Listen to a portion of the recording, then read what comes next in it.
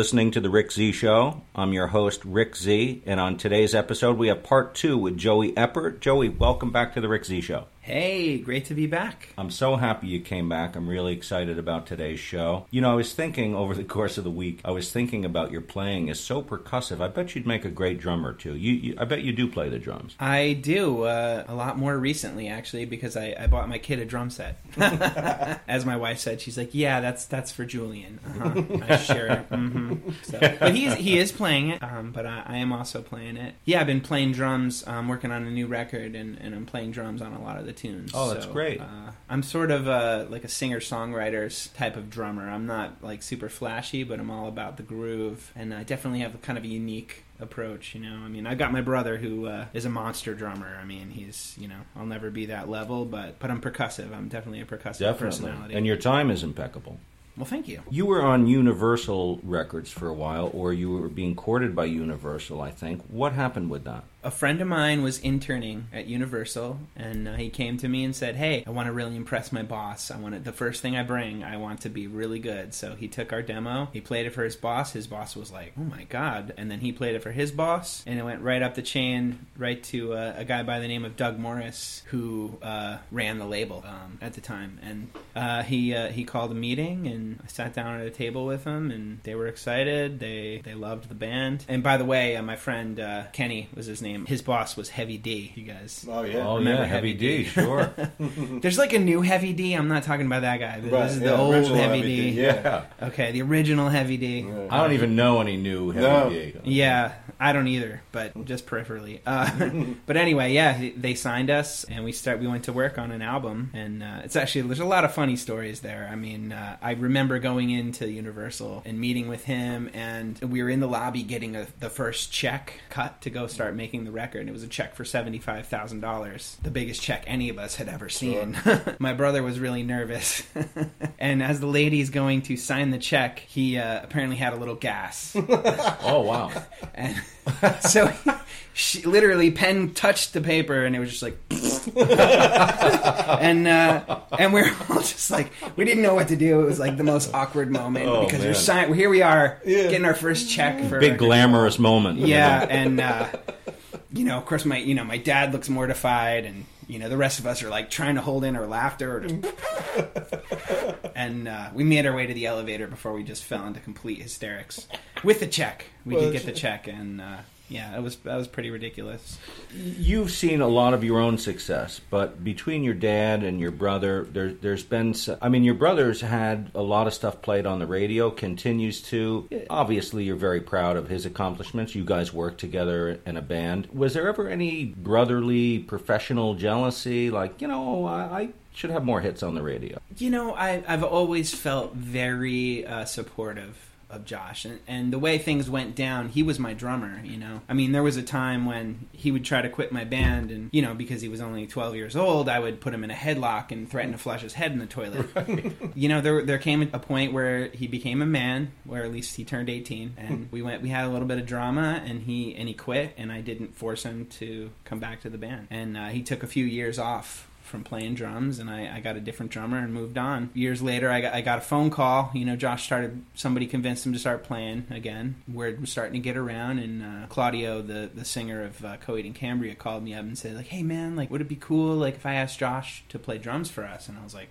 would it be cool? It would be amazing. It would be awesome, because I'd like nothing more than to see him get back at it, because it's a real gift that he has. And sometimes you have to walk away from it and come back to it again, and that's what Josh did. And those guys needed a place to rehearse. I let them rehearse in my living room for a year, and they signed a deal, and they blew up. So in terms of, you know, jealousy, I mean, you know, some days I'm out there, you know, I have a day job. I have to work pretty hard just to stay afloat. Yeah, and you know, there are days where like man, this is kind of crazy. Like, my brother's out there in front of 5,000 people, you know, rocking it, and here I am painting this guy's house. But you know, I am so happy for him and happy for those guys. You know, there's certainly a lot of other people out there. I think I would be a little, you know, those guys deserve it. They really do. They're talented. They put a lot into their music. So, well, you're a gracious brother and a nice guy. But the Rick Z Show this week is about Joey Eppard. So how about another song? Sure.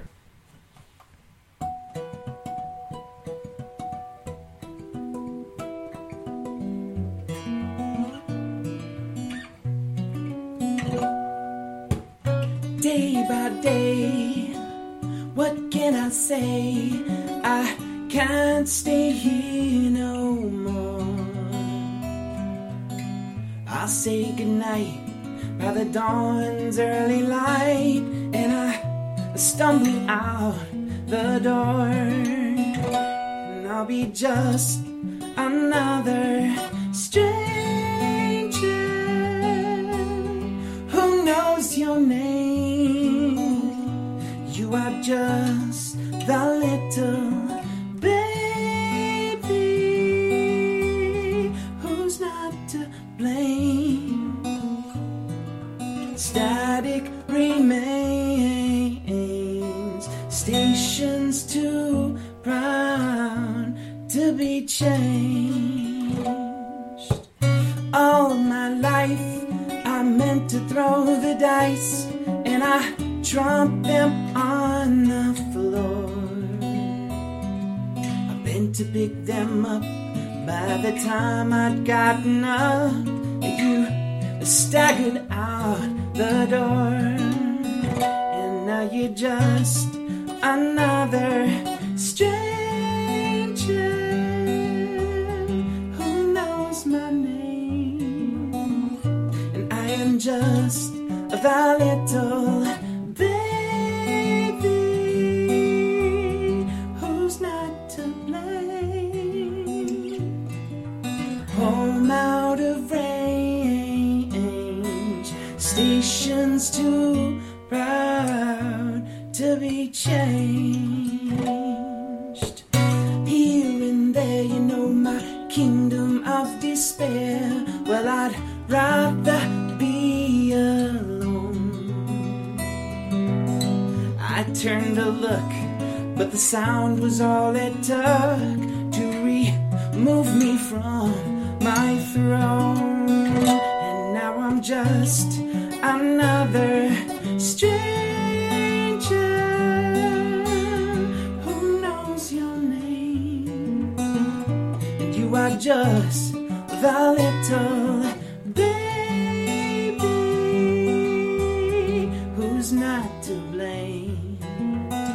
Because I'm just another stranger. Who knows your name? And I am just the little baby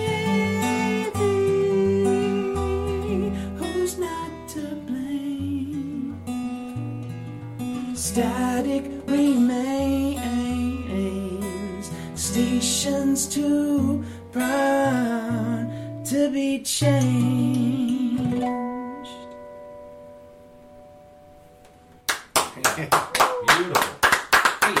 Wow. The only way I can describe that is achingly beautiful, and you make it look so, so easy. It must be that Eppard blood running through your veins, which reminds me, you have an uncle that has his own career in music, don't you? Yes, I do. There's no end to the Eppard talent. Tell me about your uncle. Uncle John. He's known, a.k.a. John the Baker. Mm-hmm. John is sort of the punk rock side of the family. Mm. You know, he's had a number of bands from Slimy Penis Breath to Instant Asshole. And he's worked with Jello Biafra and for Alternative Tentacles on the West Coast. He ran an underground punk rock club called Burnt Ramen for many years. And he's an activist. Just an all-around really cool guy who taught me to acknowledge and embrace my emotional side and spiritual side. And I'm glad that I had him as a role model. Kudos to Uncle John. Yeah. It's a really talented family. I'd like to segue back to your DVD for a second, because I want to mention where it was recorded, Navessa Studios, which is a great area studio. Lots of great work has been done there. Who owns Navessa? That's Chris Anderson. You had a great idea. You brought an audience into the studio and recorded a live album, but in the studio, right? Right. Well, yeah, that was the idea. I wanted to document my songs in a live setting so that I couldn't sit there and just like go over and over and keep trying. You know, let me capture what I do live. And the only way I can do that is to put an audience in there and just do it. And then I got to pour over the mixes for 6 months. But Were you satisfied with the result? I was very satisfied, yeah, because I felt like it's hard to play live in the studio without an audience, but there's something about having that energy of the audience there, like in a performance, and I'm comfortable with that I think it helps me elevate my performance a little bit. Oh, absolutely. You know, it reminds me of Elton John's first album, 11-17-70. And he just basically, it was a three-piece, Elton and a rhythm section, and he went into the studio with an audience, kind of captured that live essence that's hard to capture without an audience. And it's I think it's one of his best albums, and I've always been intrigued with that whole concept. It's great that you did it. I don't know a lot of other people that have done that. How did the DVD do? It did pretty good. I mean, probably not as good as I hoped, because things kind of quickly went haywire in my world after I recorded that. I had just become a father, and I was kind of fully embracing that. And shortly thereafter, my mom was diagnosed with Alzheimer's dementia, early onset, and that hit me pretty hard. And then a few months after that, my son was diagnosed with autism. So wow. That was a kind of a double whammy that had me reeling and not really sure. I kind of lost my step a little bit when it came to music. And then my wife was diagnosed with cancer a few months after that. So it was like this. Wow. I was like, wow, that's right. Boy. You know, and I'm still sort of coming back to it at this point. You know, it's taken me a long time to sort of come to terms with everything that has gone down. Well, did dealing with that stuff help you write at all? I mean, you certainly don't need any help, but whenever people are going through things, be it extremely happy, extremely difficult, challenging, sad, whatever, a divorce, a marriage, whenever emotion seems to be at its zenith, you sometimes get a lot of great material out of it. Did that happen to you? That is happening.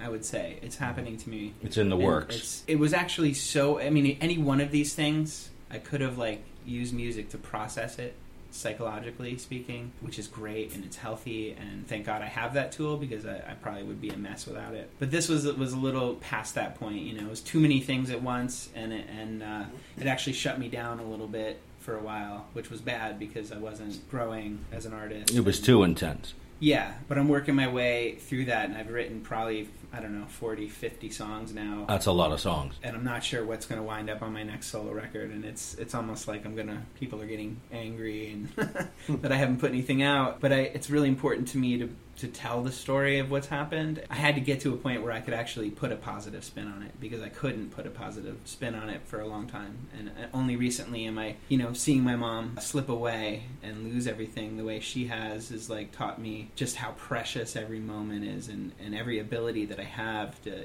talk to you guys, to perform music, to create art. It's such a gift, and I want to live to the fullest and use that ability every day, so I don't want to miss another opportunity. It's a very positive thought. It's a great insight. I'm not surprised. I hear that kind of insight in your music when I listen to it, and I'm really looking forward to hearing some new stuff too, because I'm sure all this stuff will be in the mix. While we're on the subject of the DVD too, I kind of want to hear something else off it. I try to play a lot of music on this show, and I'm really motivated to do it when you're a guest, because it's just so great listening to this stuff. I love the way you play guitar. There's something really intriguing about your music that I love. I want to play something from the DVD. Yeah, let's do it.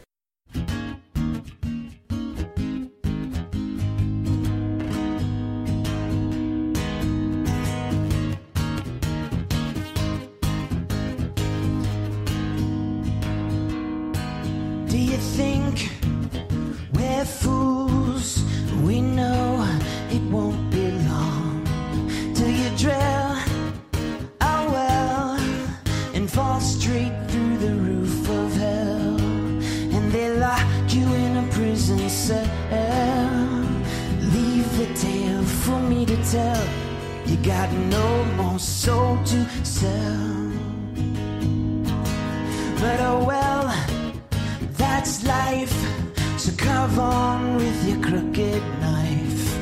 You're so strong, you're so precise. One day you'll learn to take your own advice and make your home in a prison cell, and leave the tale for me to tell.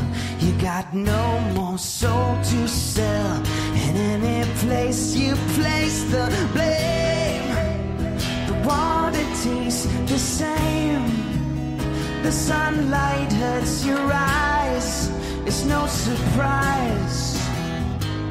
And anyone you chance to meet, a stranger on the street, they're bound to wonder why we've run so dry. We drink the tears from their eyes.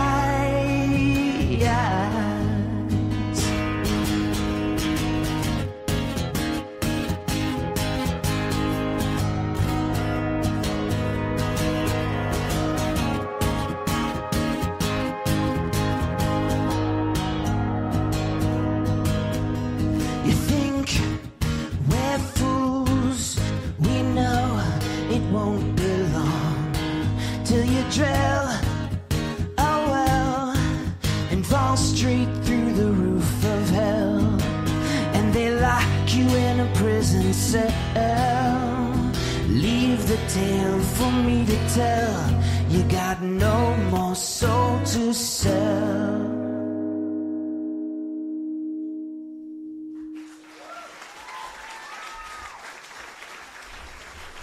Stellar as always, Joey. Very good.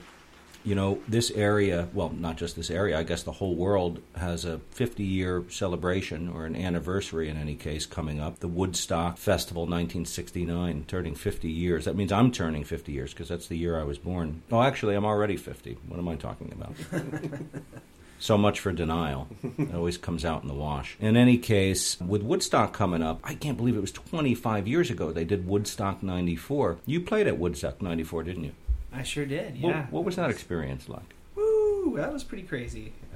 I was 17 years old. Michael Lang was my manager. You know, I think I had this maybe a slightly naive idea of what the arc of my career would be. I remember rehearsing in the garage and everybody being like, this is so good, we're going to blow up. And I was like, guys, we got to be realistic here. It's going to take at least 2 weeks.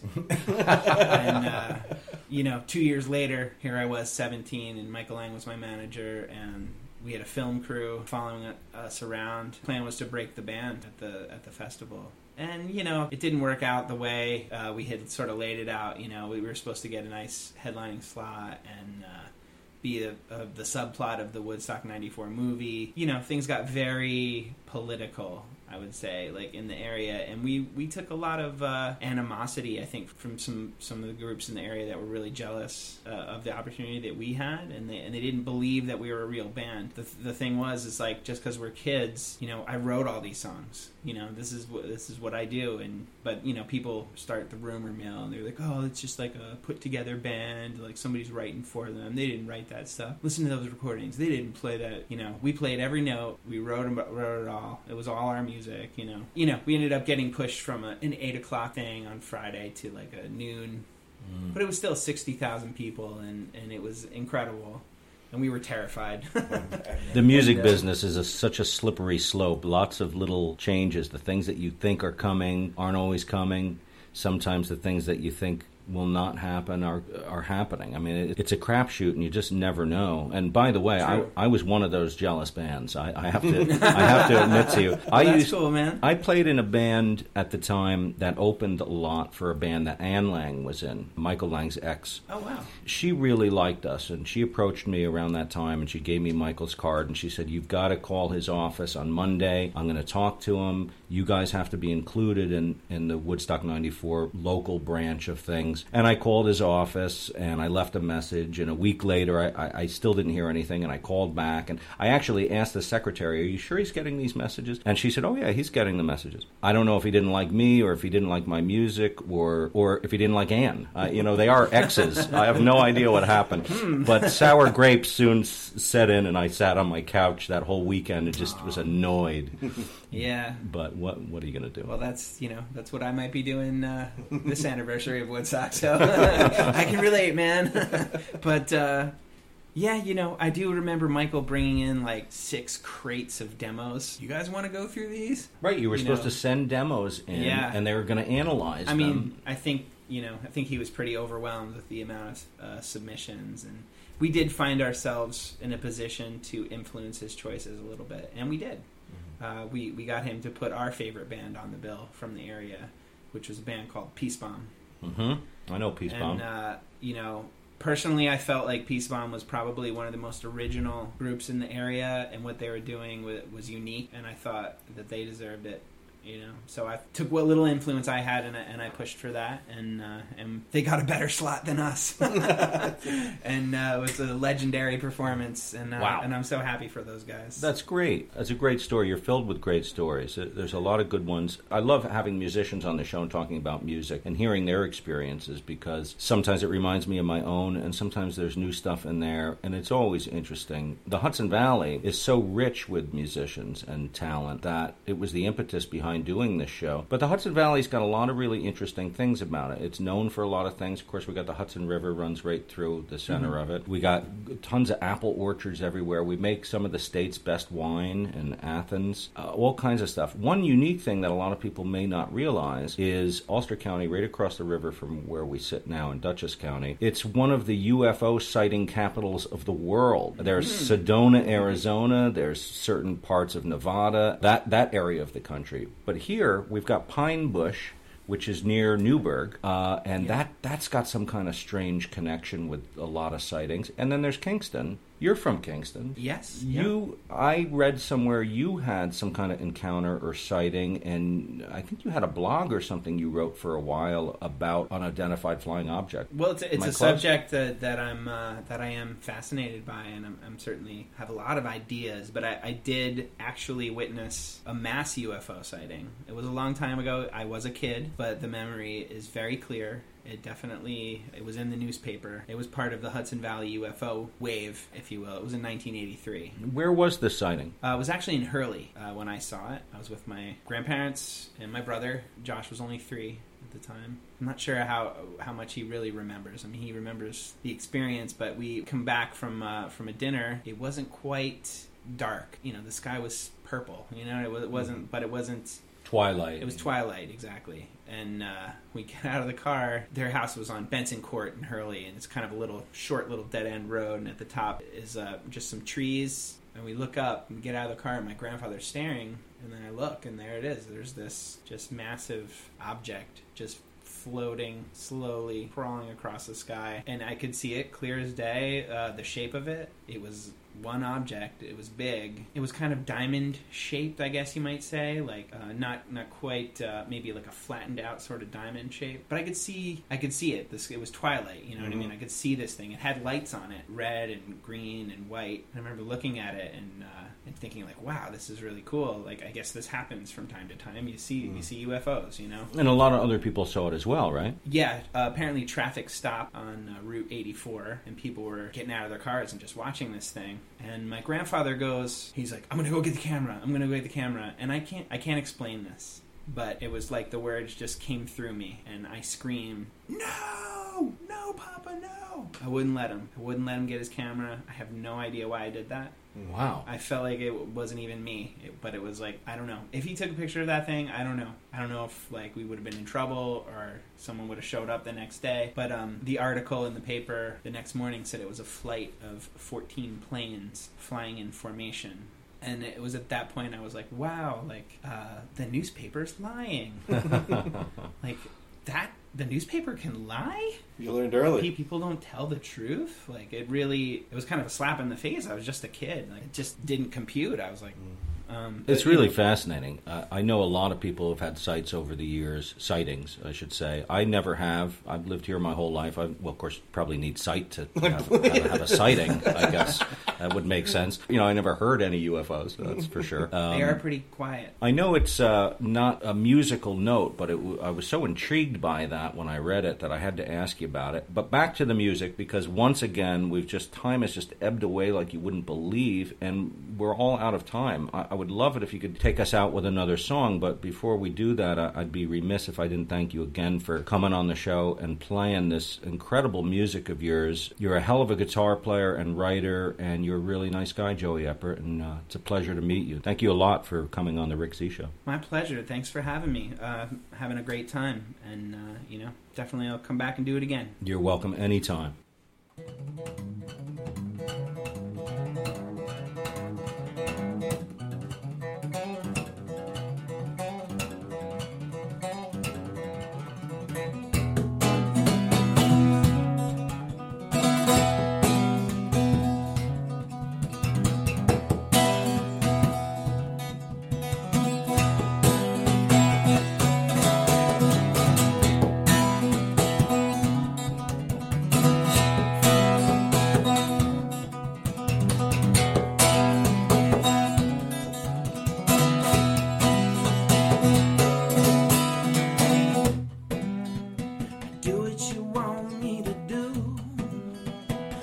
you what you want me to say.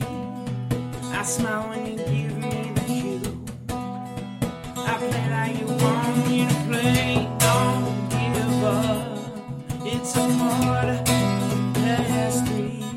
Well, I'm just scared I'd die before I can be free.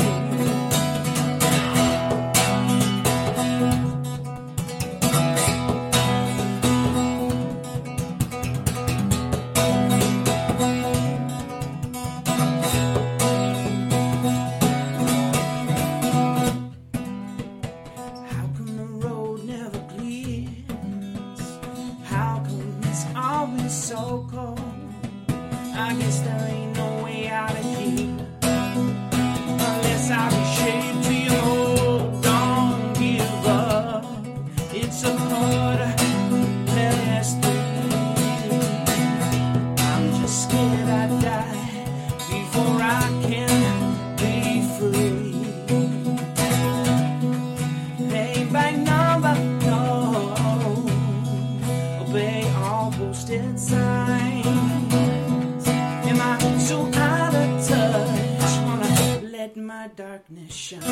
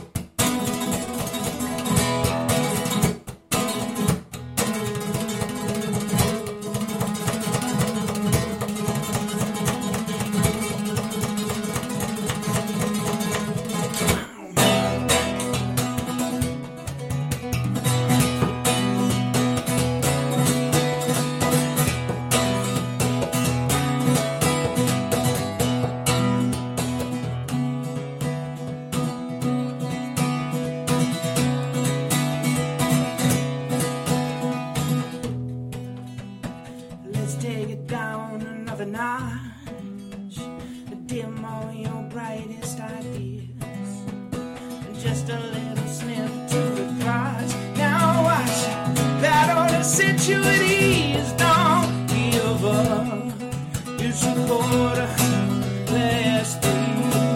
Well, I'm just scared I'd die before I can be free. Oh, paid by number, no.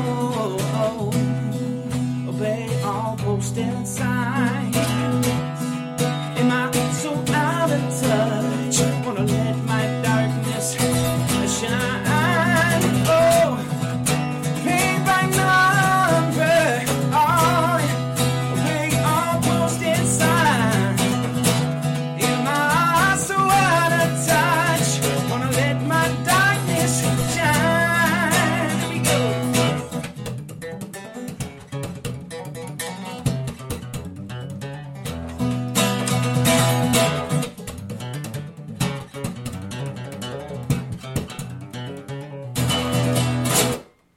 Yeah. All right. And that's how you do it, my friends. Oh, fantastic. My Lord, that was amazing. Thank you, Joey, so much once again for taking the time out and coming and speaking with us today and playing so well. You're a great artist. Come back anytime. You've been listening to The Rick Z Show. I'm your host, Rick Z. Every week, produced and engineered by Rusty Johnson. Please come back next week and listen in. We'll have another great Hudson Valley artist, and we'll see you then.